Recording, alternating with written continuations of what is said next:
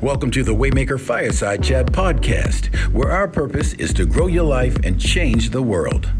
In this episode, we sit down with Mark Pritchard and Damon Jones, Procter & Gamble's Chief Brand Officer and Chief Communications Officer, respectively. Louis Carr is the founder of Waymaker, the Louis Carr Internship Foundation, the Blueprint Men's Summit, President of Media Sales at BET Networks, and author of Dirty Little Secrets. Procter & Gamble is one of the world's largest consumer goods manufacturers, behind brands such as Pampers, Tide, Bounty, Gillette, Old Spice, Head & Shoulders, Crest, and dozens more. Today, Mark and Damon will discuss the origins of P&G, how it's lasted 185 years, and its mission to be a force for good and to give back. Let's get started. Hi, I'm Louis Carr, founder of Waymaker, where our mission is to educate, motivate, and inspire people to live their best life, to help their families, their communities, and ultimately their country. And today on the Waymaker Fireside Chat, we have the privilege of having Damon Jones, Chief Communications Officer, and Mark Pritchard, Chief Brand Officer of that giant company, Procter & Gamble. Welcome, guys. Great to Thank be with you, you. Louis. Great to be here. Great. So glad to have you and to sort of let people know the Procter & Gamble story, the many brands that serve within that portfolio, and what your role is and how you are engaging with our community on a day-to-day basis. So, Damon, before we get too deep, tell our readers and listeners about P&G and some of its well-known brands. P&G is one of the world's largest consumer goods manufacturers. You may know us as the company in your medicine cabinet with Vicks, in your laundry room with Tide.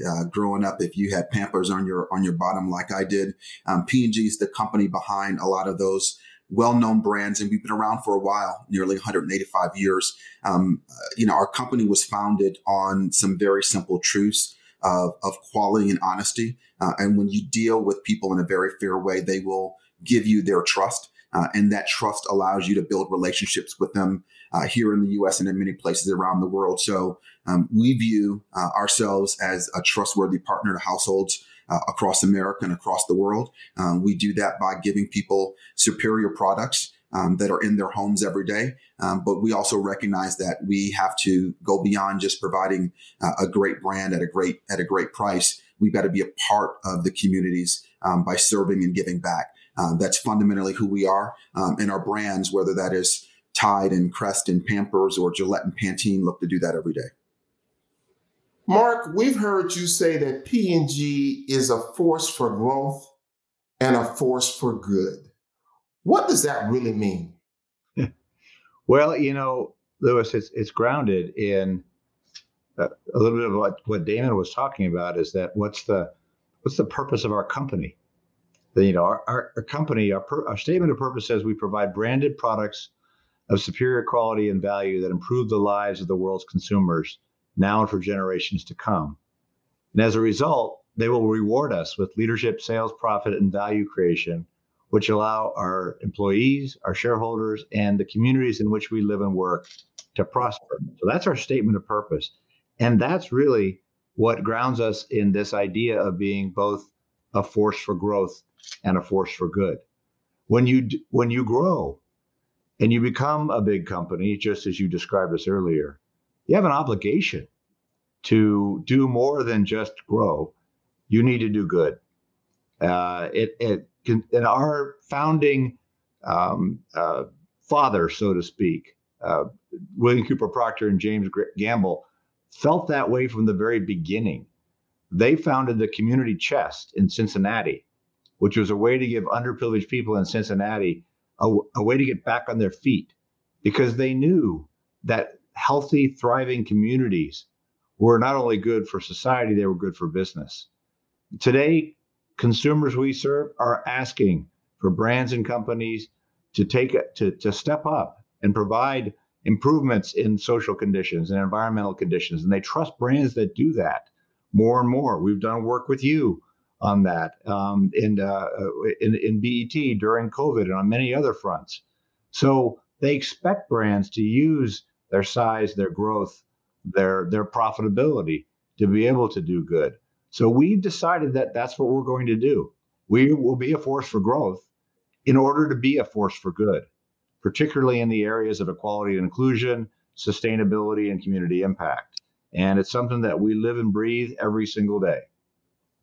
Thank you for that.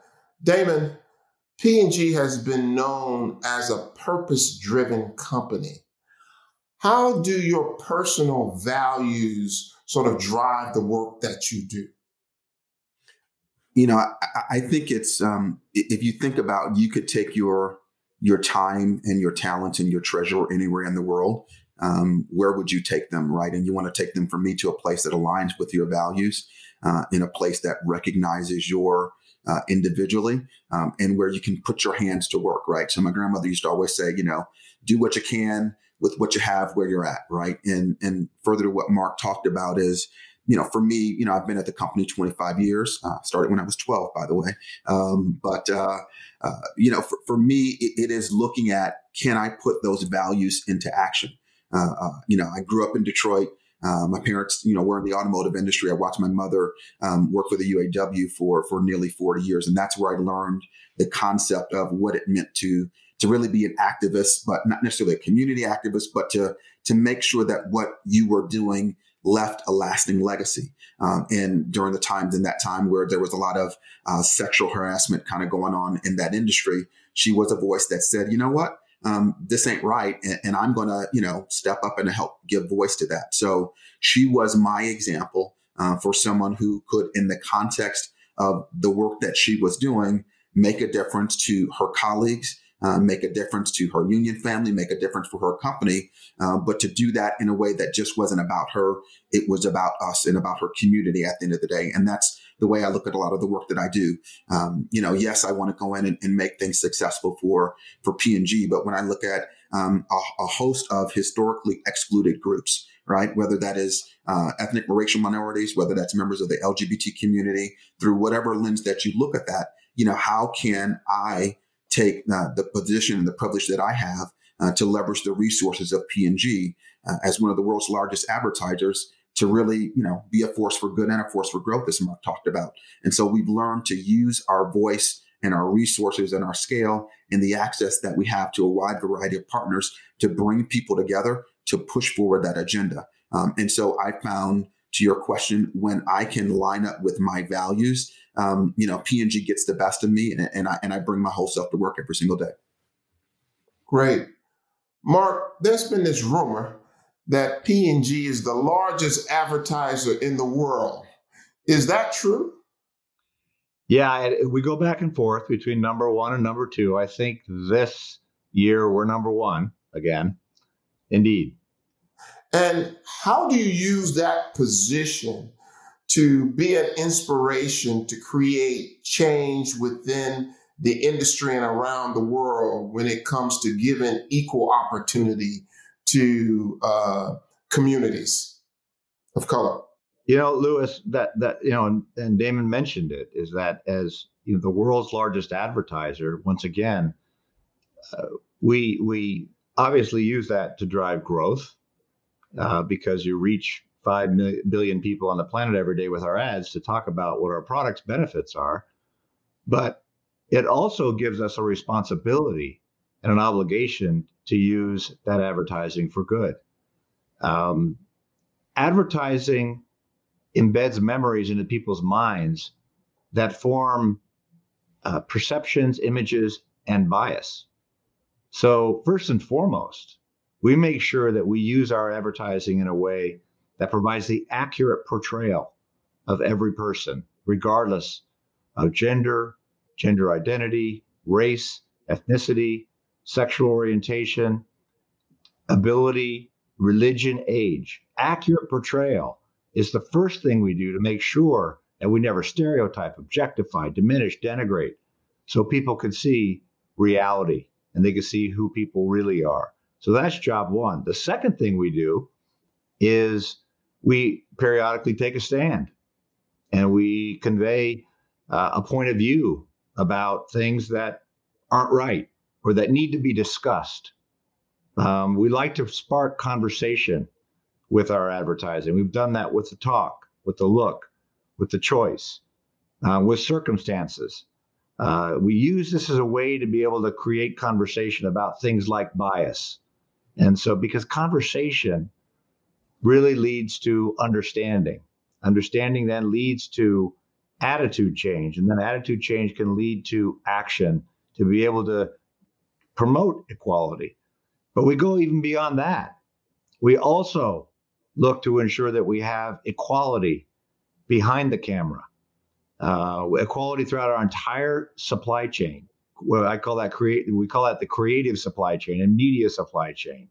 We want all of our brand groups, all of our agencies, all of our, behind the camera in terms of who is the director, the producer, the crews, as well as the media companies to be equal. Now, that's where we have a lot more work to do because it's not equal. But when we can achieve equality in that supply chain, that actually promotes equal wealth, equal income, and then also will promote economic purchasing power and economic power. Economic inclusion is good for business. It's good for society. And so that's how all these things come together and how we use that size, not only for growth, but for good. Mark, you guys have been known for your consumer insights and data forever. You've been sort of an industry standard. How and when did you turn your attention to the Black consumer market? Why was that decision made to say we're going to be a leading consumer company when it comes to understanding Black consumer behavior and buying habits? As long as I've been with the company, which is now going on 40 years. So I started when I was. You started when you were 12 too, right? 2 years old, yeah. As long as I've been with the company, we have always focused on ensuring that we provide offerings for Black consumers, and in our advertising have looked to promote diversity.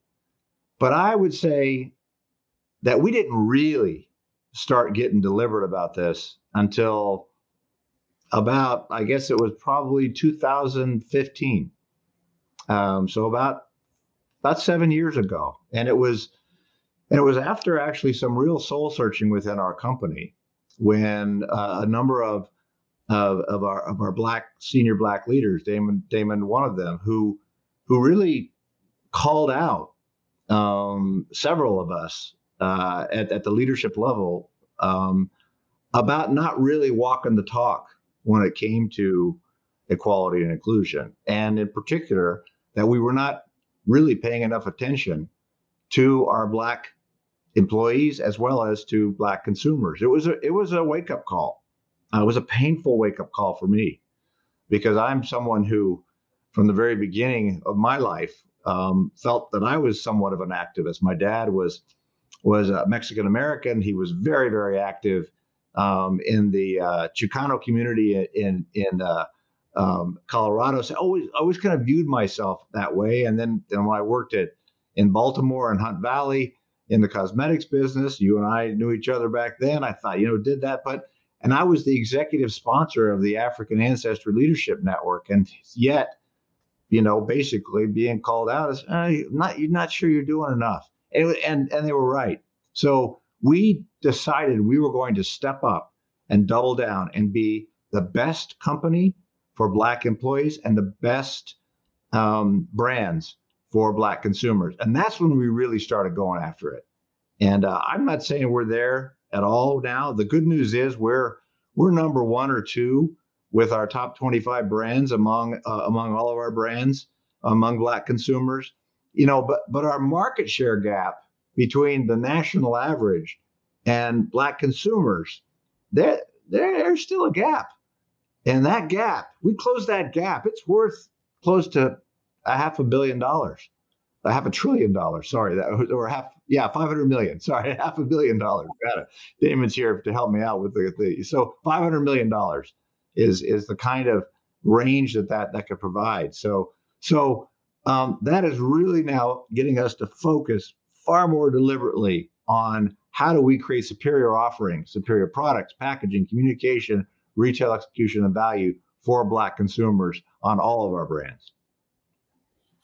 Damon, down the same road, as P&G began this journey to create this ecosystem that reflected the diversity of their consumers, you had to choose partners to help you get there. Tell us about that process. Well, it's not easy, and what I would say is it's not a straight line. It'd be easy to sit there and say, okay, you want people who are as committed to doing it, and you want people who share your values. But we also have to pay attention to, the development of the industries in which we're in, right? And one of the things is we got into a number of industries. We looked around and there weren't a number of people that looked like me in these industries, right? And so we're talking with people and understanding their commitment. You needed to be sure. You need to be sure that you were talking to people that followed through on the things that they said, that reflected the consumers that we serve. And that we're honest in what was working and what was not working. And to Mark's, previous point, we recognize that while we were doing some good things, we had to pay as much attention to the things that weren't working and to be honest about what those barriers were. And so one of the qualities that we look for in the partners is not that they are perfect, but that they are honest with themselves and honest with us as a business partner on where they're at on that journey. And that allows us to get to 1 + 1 = 3. What I would say is, we've progressed to a certain point where we know where we're headed. We're very aware of where our partners also need to not just do the right things within their own walls, but how are they trying to create the systemic change in our industry that allows them to really be a positive force there. So very specifically, Louis, it's people that are committed to the journey, people that have diverse sets of employees, people that believe in economic inclusion, as we do through a lot of the work that we do with supplier diversity, but thinking about that in ways that perhaps our industries always haven't, right? Not just finding a Black-owned company, just so you can say I've got a Black-owned company working with me, understanding the barriers, whether that's cash flow and payment terms, all of the different types of flexibility that need to exist to bring those partners in is really important. And then finding with partners who are going to grow with us over time. Again, I always joke about this: is you can't let the perfect be the enemy of the good, right? So, that this concept of progress, not perfection, to keep at it, to open that dialogue, but to really be committed on the journey through every aspect of their operations. For us, we look at what we're doing in the equality spaces. What are you doing with your brands? What are you doing with your employees? What are you doing with your business partners? And what are you doing in the community? So we look for companies and partners that are also taking a very holistic approach to what they're doing to drive that equality in their industries. And we believe we're on a pretty good track. Great. Thank you for that, Damon. Mark, so in 2015, when you say, the company got very intentional and committed to Black consumers, which were the brands that sort of raised their hand first and said, hey, I'm in? Which were the first brands to kind of step out there? Well, one brand that really stepped up was Always. Always is our brand, period protection brand. And over time, what they've done is they've done a better job of, first of all, in their advertising, ensuring the accurate portrayal. Not so much taking a stand, but just building it in to their superiority offerings. Figuring out from a product standpoint, from a package standpoint, from a way in which they can make their products available. So they did a good job, and they have a market share, surplus. They're actually bigger than the national average. Gain laundry detergent was another one that has done, really been one of our best brands among Black consumers. Then Olay. Olay really got into it and is doing a really nice job now. We've got some great folks on that team. Stephanie Headley has been a real pioneer in helping us now focus on. We got a number of ways in which we have engaged Black consumers. Now Joy Buolamwini is closing the STEM gap. Venus has done a nice job. Venus used to be, white women in bikinis on the beach, and now they have fully embraced every bit of diversity. They're not quite there, and from a Gap standpoint, but they're getting there.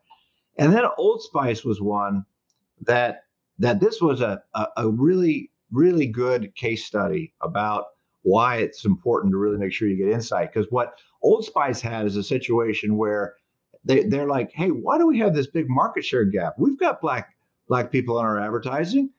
And but when they got diversity on their team, like Andrea Wilkerson and Omar Goff, and dug in and really embraced Black consumers, they realized, Black folks don't want to see the way that Old Spice was depicting Black men. They wanted to see Black men as they are, sophisticated and smooth, not brash and loud. And they changed their advertising. They did the Men Have Skin Too campaign with Gabrielle Dennis and Dion Cole, and then they have put Patti LaBelle in it. So, but that has really dramatically increased their business among Black consumers. Again, not out of the woods yet, but they're getting there. And Gillette has now created a razor called Skin Guard, which is uniquely made. They uniquely made that directly for Black men, because Black men tend to get razor bumps, and they figured out a way to be able to create that. Now they still, again, more work to do to make sure they can get it out and connect with consumers. But a number of brands have really started to step up. You asked for the first brand, I gave you several, because what it is the flywheel is starting now, and people are starting to get after it. Yeah, and I think that the point, just to build on that, is really important. Is it's oftentimes easy for these conversations to be relegated to advertising. And, I can say, I just don't want to be advertised to. I want someone to really understand me and to meet my needs, right? And if I think about what some of our brands have done, is they've had to go back in and say, what are the true needs of a Black consumer that might be different than a white consumer? And understand that and be open and honest, and not try to go to the lowest common denominator. I don't want to be known as the lowest common denominator. Meet my unique needs, serve me well based on who I am, the values of my community and my particular needs. And I think we've seen a number of our brands step up and do that really well. And those are the brands that are going to last. Look at Pantene Gold Series, uniquely meeting the needs for Black women's hair, because they recognize washing up, your hair for a Black woman is a totally different experience than it is for a white woman, right? And so let's not try to not talk about it. Let's fully embrace it, fully talk about it. And when you get over some of that, we really can't talk about differences, then you can really, treat people in the fullness of their humanity. And, sorry, just keep going on that. Yeah, I'm pretty excited about some of these. Go ahead, Mark. Well, because just what Damon just described, for example, is, washing hair, what for many years, for decades, it was lather, rinse, repeat. Well, that's not speaking to Black women, where it's, not the wash day, it's the wash days or multiple days, sometimes over time, and much heavier conditioning needs. We've developed a whole new line of products for Black women. My Black is Beautiful, as a result of what we found. Old Spice came out with a whole new line that is appealing to Black men. Olay just came out with their new vitamin C product that was really made uniquely for Black and Hispanic women. So anyway, that's when I start getting excited as well. That's when I know we're starting to really get there, is because we're starting to develop the products that are uniquely made for Black consumers, as opposed to, as Damon said, just communicating, hey, come try me. Well, great. I think you guys are on the right track. But let's go back a couple of years to 2020. The tragic death of George Floyd, Breonna Taylor, Ahmaud Arbery. A lot of companies and brands said, hey, I'm going to do better. I'm going to spend more. I'm going to do that, this and that. And it was all because of DE&I issues. When you guys look back, you were there long before 2020. Was it DE&I issues, or was it strictly business, or was it both that drove you to sort of focus on this market? I mean, I'll give you my point of view. I think it's all of the above, right? But I think if we go back to where we started today's conversation, it's about serving consumers and serving consumers authentically, right? If I look at that as we had to have the open and honest conversations with people as they walk through our doors of the company. And how are you feeling about what we're doing? How are you feeling about, our view and our responsibility in the world? And we have been pressed to do even more since 2020.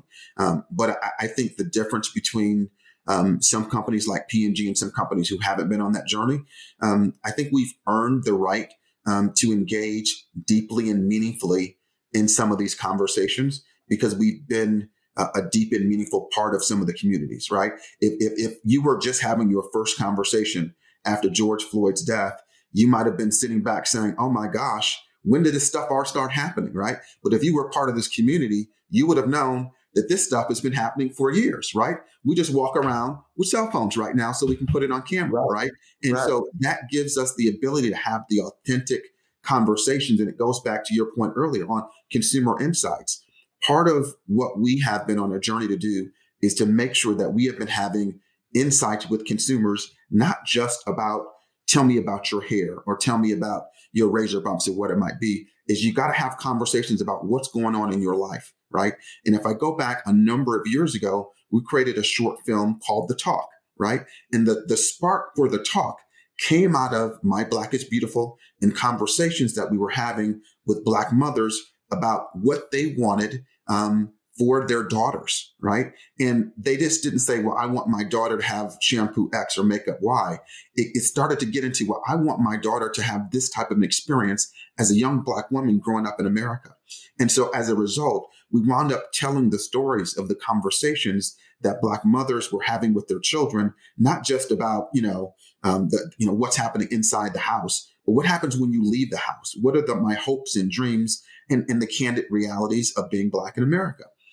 That opened up doors so that consumers began to trust us with those stories. We could then reflect many of those stories back in a very authentic way, right? And I think some of the films that we've been able to create as a result, be that The Talk or be that The Look or any of these, resonate because of that authenticity. So do we have DEI challenges? Absolutely, that we do for every company, right? We've got very clear goals that we want to achieve, and we're not there yet. So we're going to keep working at them.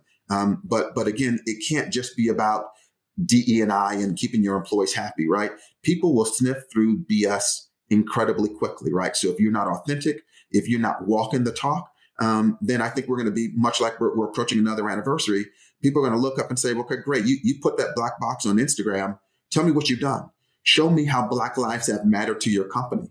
Talk to me about the Black people that you've hired. Talk to me about the Black partners that you have, right? And if you've not done that, then it's performative, and consumers are going to see right through that. And to build on that, just thinking about our journey, I talked to you about our 2015 declaration. We did a lot of work inside first. So there was a lot more focus on just the DEI aspect of it inside our walls, because we felt that was critical. We knew that was critical. It wasn't until 2018 that we came out with The Talk. And you remember, Louis, because you came to us and said, let's talk about Black men. Mm-hmm. Let's go do a study about Black men. We did a study about Black men that led to The Look. Then then we started digging deeper in terms of what needed to happen, not only inside our walls, but outside our walls, in terms of both our own DE&I and as well as conversations about equality, and digging deep and understanding the gaps. Then after George Floyd was murdered, we came out with The Choice, which just was a broader statement of, it's not going to be just the Black community. It has to be the white community that needs to step up as well. And that opened doors for additional conversations. And then I would say we probably dove, I would not say probably, we did dive deeper into business and looked at what is the opportunity? How do we make this part of our business? And that's when we really started being even more deliberate about understanding insights and needs for Black consumers and coming up with products and packaging and communications. It's also what led to the recognition that the creative supply chain is not equal.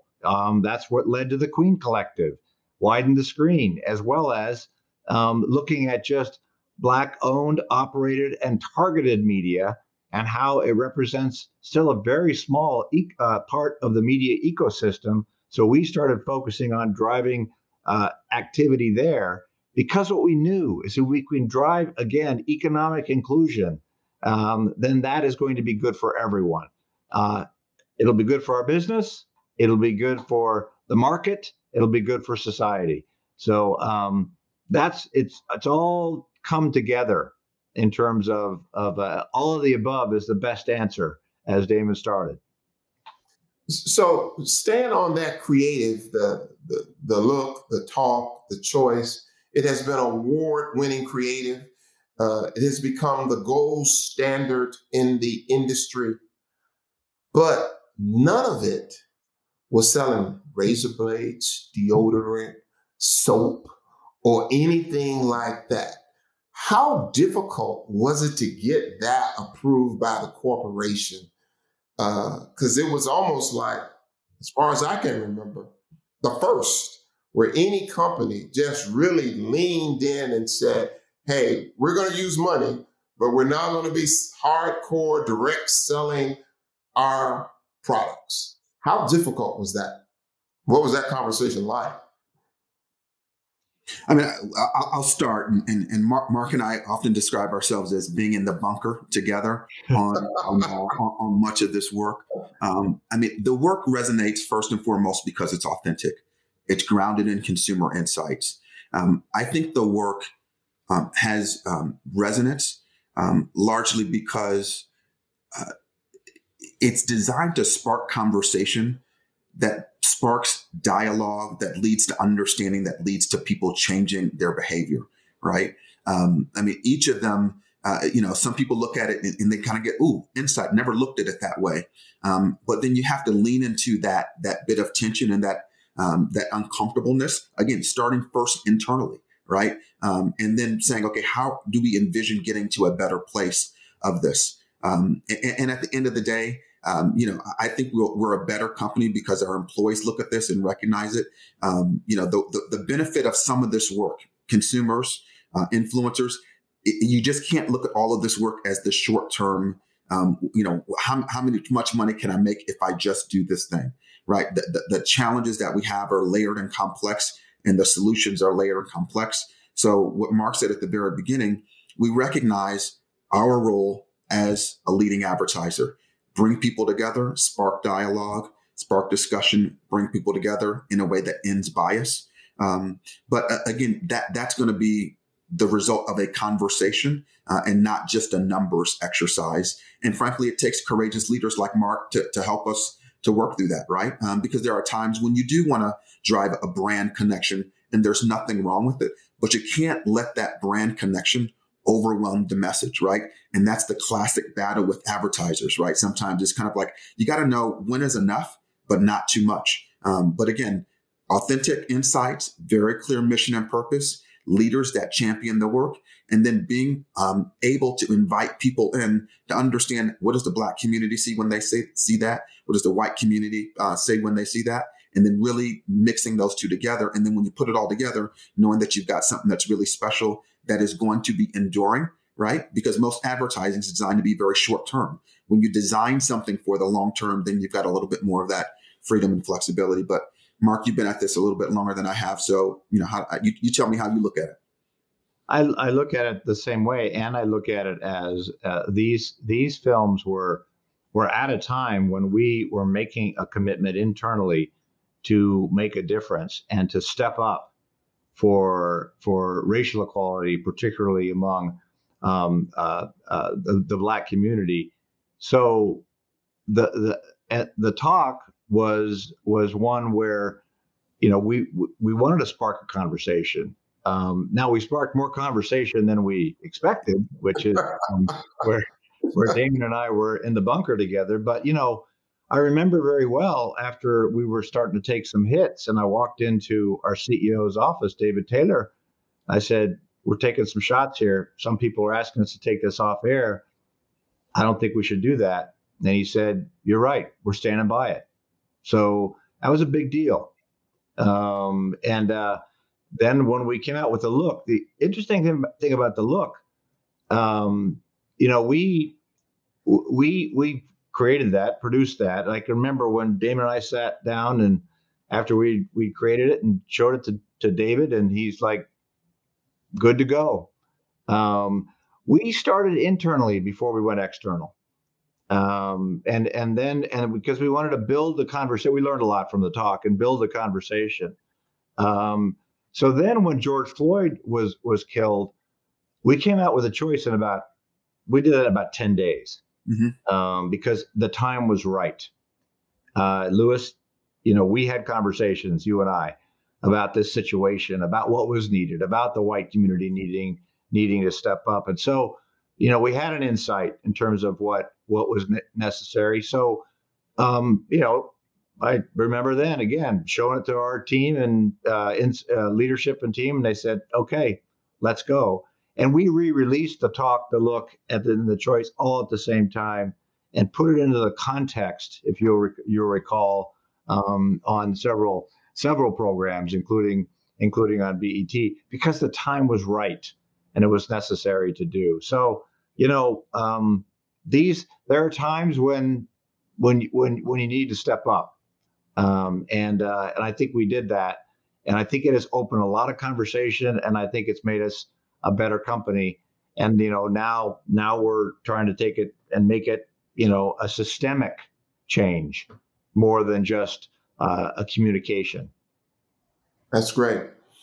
So you're partnering on this thing called the Queen Collective, which gives women of color an opportunity to produce short films. And you're working with a queen herself, Queen Latifah, on this project. How did you get an A-lister like her involved with you on this?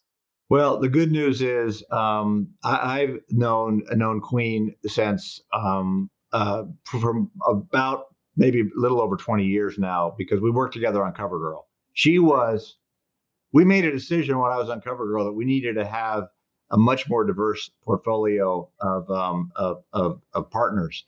And she was a choice that we wanted to work with her on, and she was the best cover girl ever.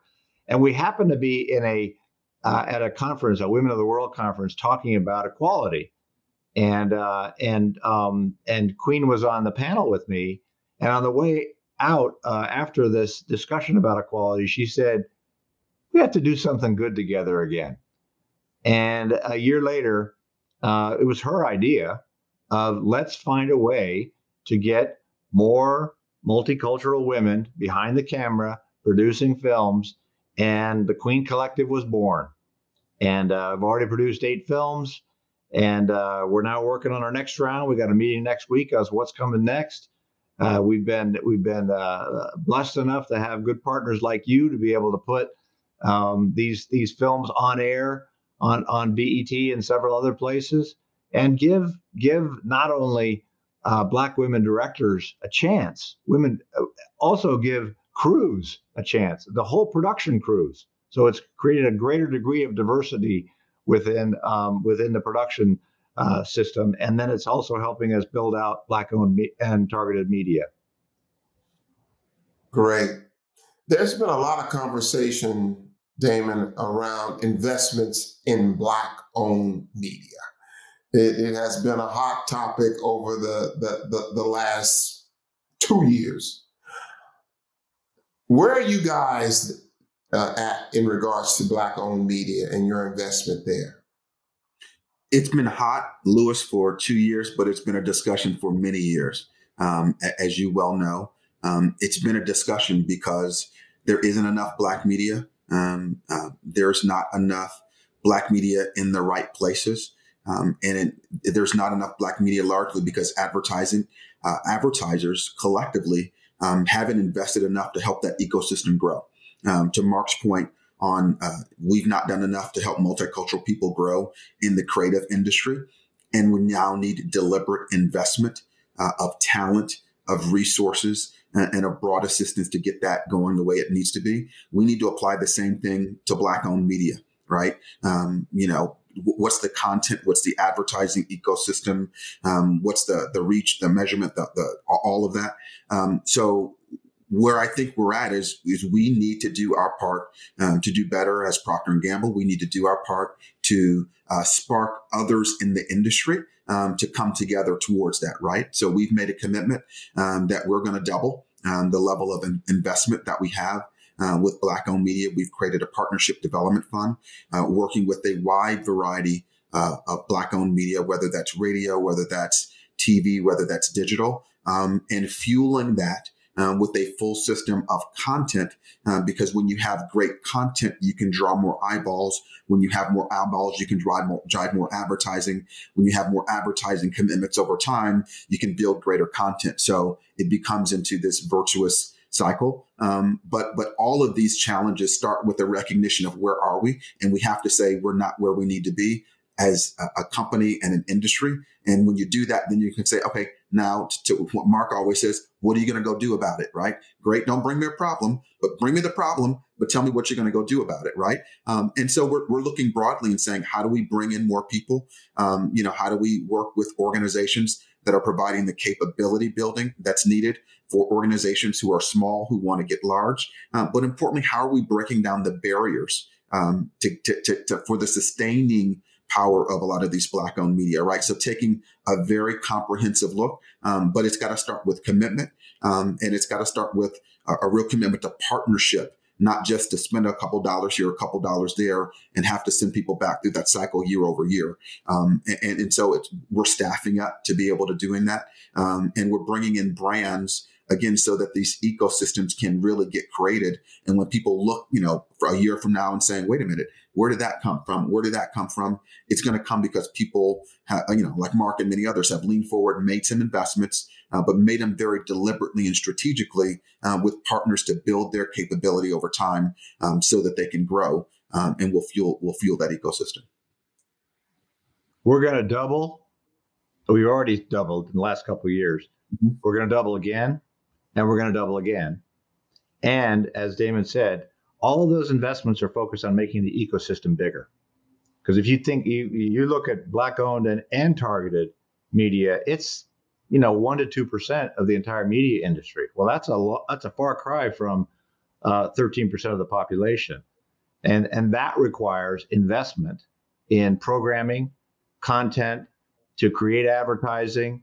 It requires investment in directors, producers, production companies. And so we are absolutely committed, as we know you are, to make a difference in here. And again, that is going to be good for everyone. That's going to be good for the industry. It's going to be good for the Black community. It's going to be good for business. And it's the right thing to do. Final question, guys. We all have big jobs, and, we all have to take on additional responsibilities. In this time that we find ourselves in, what do you say to people who say, I don't have time to focus on DE&I. I don't have time to focus on things that are not moving things off the shelf. What do you say to those executives, Black and white, who are in the industry? I'll start, and I don't go to work every day looking at how I advance DE&I. I approach it from how am I advancing equality, because equality advances business and equality advances communities.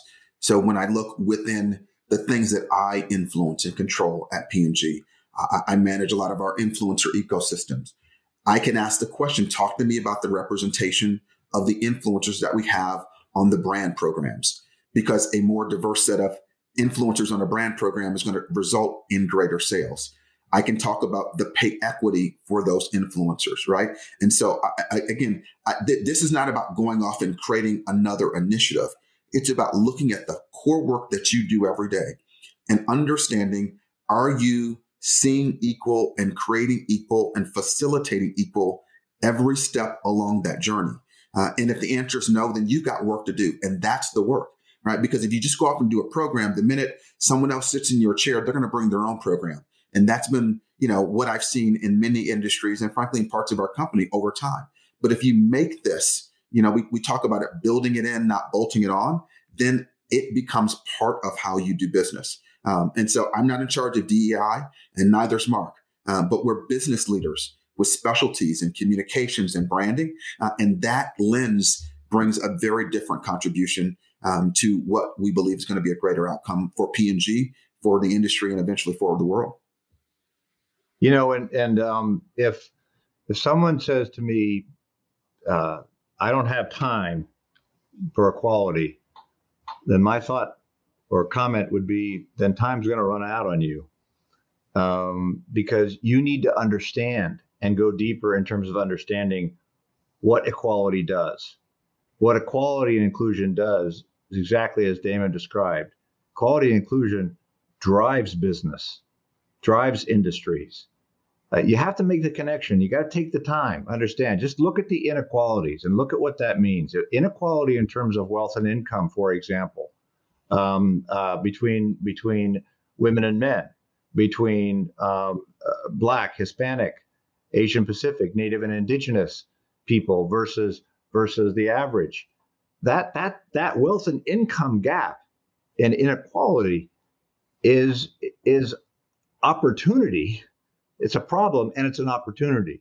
Closing that gap, getting equality on just wealth and income is worth trillions of dollars. And that trillions of dollars is then going to lead to trillions of dollars of purchasing power.